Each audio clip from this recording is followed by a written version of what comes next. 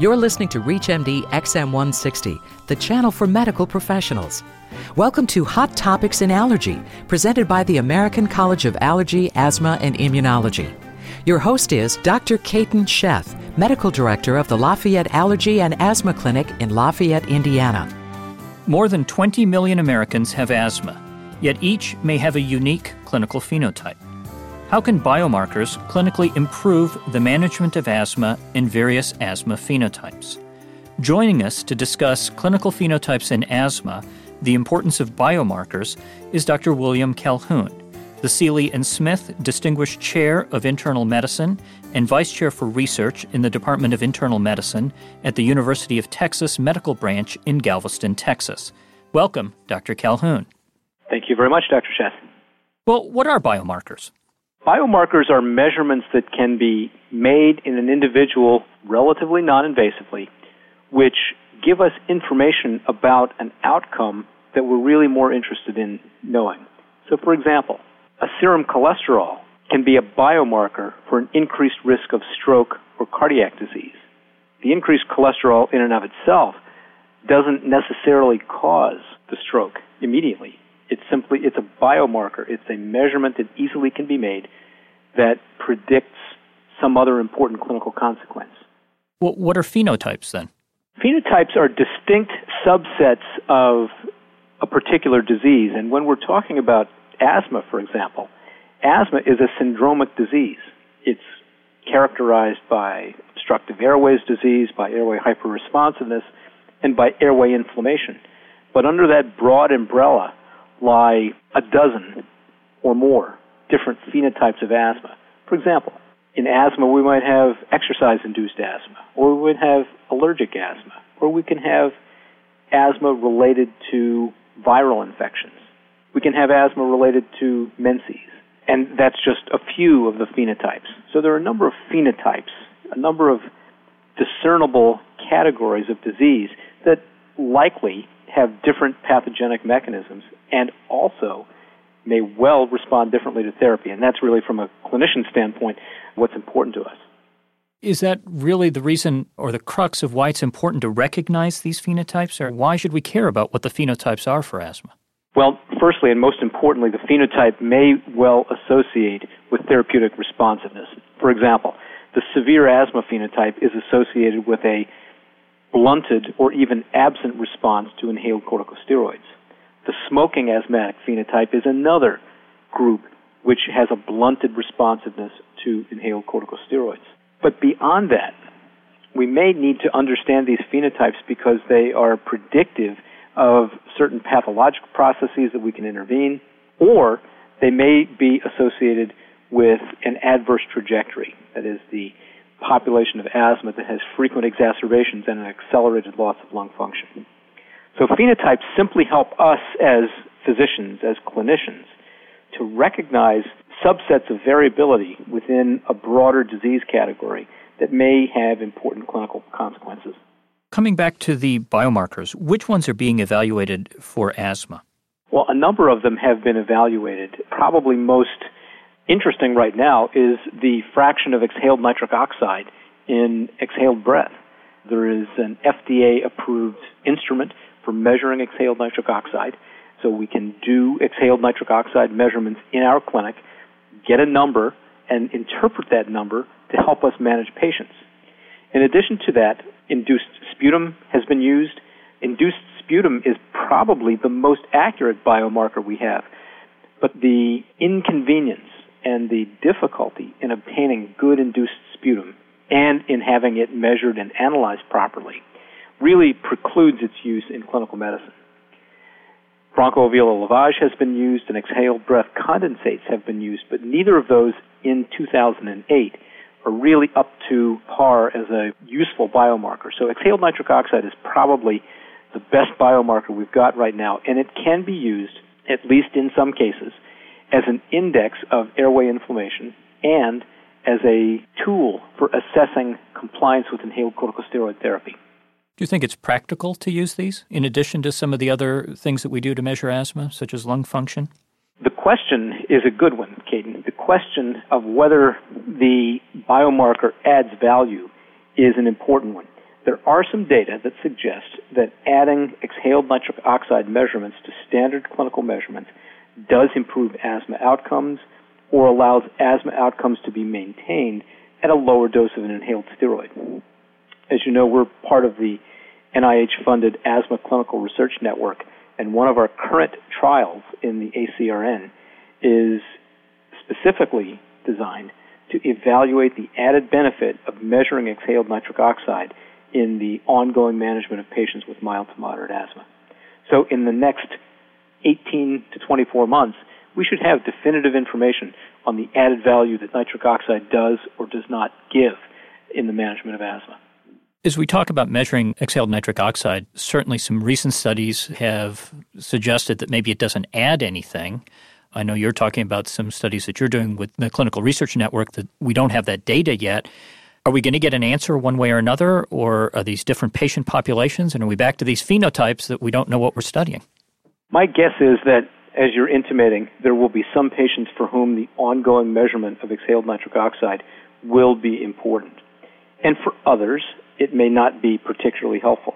What we need to do is to identify that subset of patients, that phenotype of patients, for whom the ongoing or periodic measurement of exhaled nitric oxide actually has added benefit. In some patients, the absence of an inhaled corticosteroid dose within the past couple of weeks is associated with a dramatic rise in exhaled nitric oxide.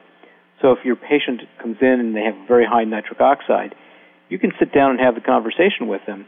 Are you really taking your inhaled steroids? Are you taking it as I prescribed? Are you getting it in every day? Are you getting it twice a day? You can have that conversation with them on the basis of the data that you generate in your office. Let's turn this around a little bit. Can the biomarkers themselves help the clinicians recognize the important clinical phenotypes?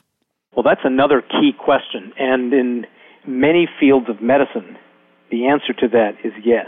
In oncology, for example, there are a number of biomarkers that inform the selection of appropriate therapy. In breast cancer, for example, the presence of high expression of estrogen receptors or progesterone receptors strongly informs the choice of appropriate chemotherapy for that particular patient. That's a biomarker that informs treatment. In asthma, we're almost to that point. Is there a specific biomarker that we can measure that tells us that a particular drug is the proper treatment? No, we're not quite to that point yet. My guess is that over the next 12 to 36 months, some of these biomarkers will actually come into the clinical arena. If you're just tuning in, you're listening to Hot Topics in Allergy on ReachMD.com at XM160, the channel for medical professionals. I'm your host, Dr. Caton Sheth, and joining me to discuss clinical phenotypes in asthma, the importance of biomarkers, is Dr. William Calhoun, the Seeley and Smith Distinguished Chair of Internal Medicine and Vice Chair for Research in the Department of Internal Medicine at the University of Texas Medical Branch in Galveston, Texas. Dr. Calhoun, you've talked about exhaled nitric oxide. Do you think that's the best validated biomarker in 2008? In 2008, it probably is the best practical validated biomarker. As we talked a little bit ago, induced sputum, the measurement of eosinophils in induced sputum in particular, has very nice predictive value for a variety of very important asthma outcomes.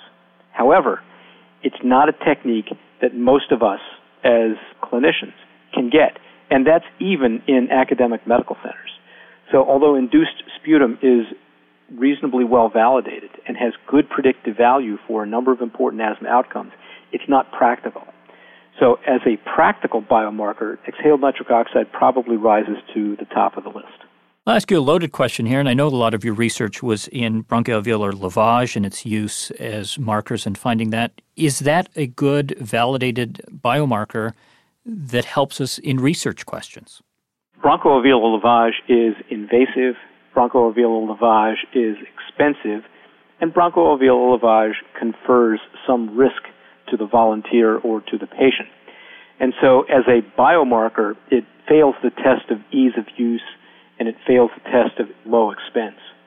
What we've learned, however, from bronchoalveolar lavage is that the information in the airway can allow us to predict clinical phenotypes. And it is a testable hypothesis that other ways of getting samples of the airway, such as exhaled breath condensate, perhaps a simple sputum, not a hypertonic saline-induced sputum, but perhaps even a simple sputum, may give us the same kind of information. Those are future directions for biomedical research and biomarkers at this point. What we can learn from bronchoalveolar lavage is the pathogenic mechanisms. We can establish that there's biologic plausibility, and from the standpoint of the sample itself, it's a pretty clean sample. The next step, of course, and drawing that into the clinical arena, is taking that information that we've obtained from bronchoalveolar lavage and moving it into a sample regime that is clinically applicable. And I think exhaled breath condensate is probably one of those samples that bears evaluation in that regard. Can you tell us a little bit more about exhaled breath condensate? Why do you think that's tying all of these together? At least that's what I thought I heard you say. Well, exhaled breath condensate in 2008 is not yet ready for prime time. But consider that exhaled air, as it comes out through the vocal cords, produces a microaerosolization of the fluids in the airway across the vocal cords, from the trachea, et cetera, et cetera. So we're not just looking at condensed water coming out of the exhaled breath. We're actually looking at microaerosolization of materials from the upper airway. It's then not a logical leap to suggest that that material could have very important biological information. Exhaled breath condensates can be done in the course of about 10 minutes. They're essentially non-invasive. A patient simply breathes into a tube for a few minutes, and the material collects in a sample tube, and then it can be analyzed in the laboratory. So exhaled breath condensate has certain limitations, of course, but I think it does have the promise of having biologic plausibility, sampling the upper airway, being relatively quick, relatively inexpensive, and being non-invasive. Well, given your obvious expertise in using these biomarkers, what other things has your lab discovered in using biomarkers in the research that you've done? Well, using bronchoalveolar lavage, my colleagues and I at the University of Texas have found that the cytokine patterns in bronchoalveolar lavage fluid can define 4 different subsets of asthma. And we were encouraged to find that one of those subsets corresponded strongly to the severe asthma phenotype that we were studying in our NIH-funded severe asthma research program.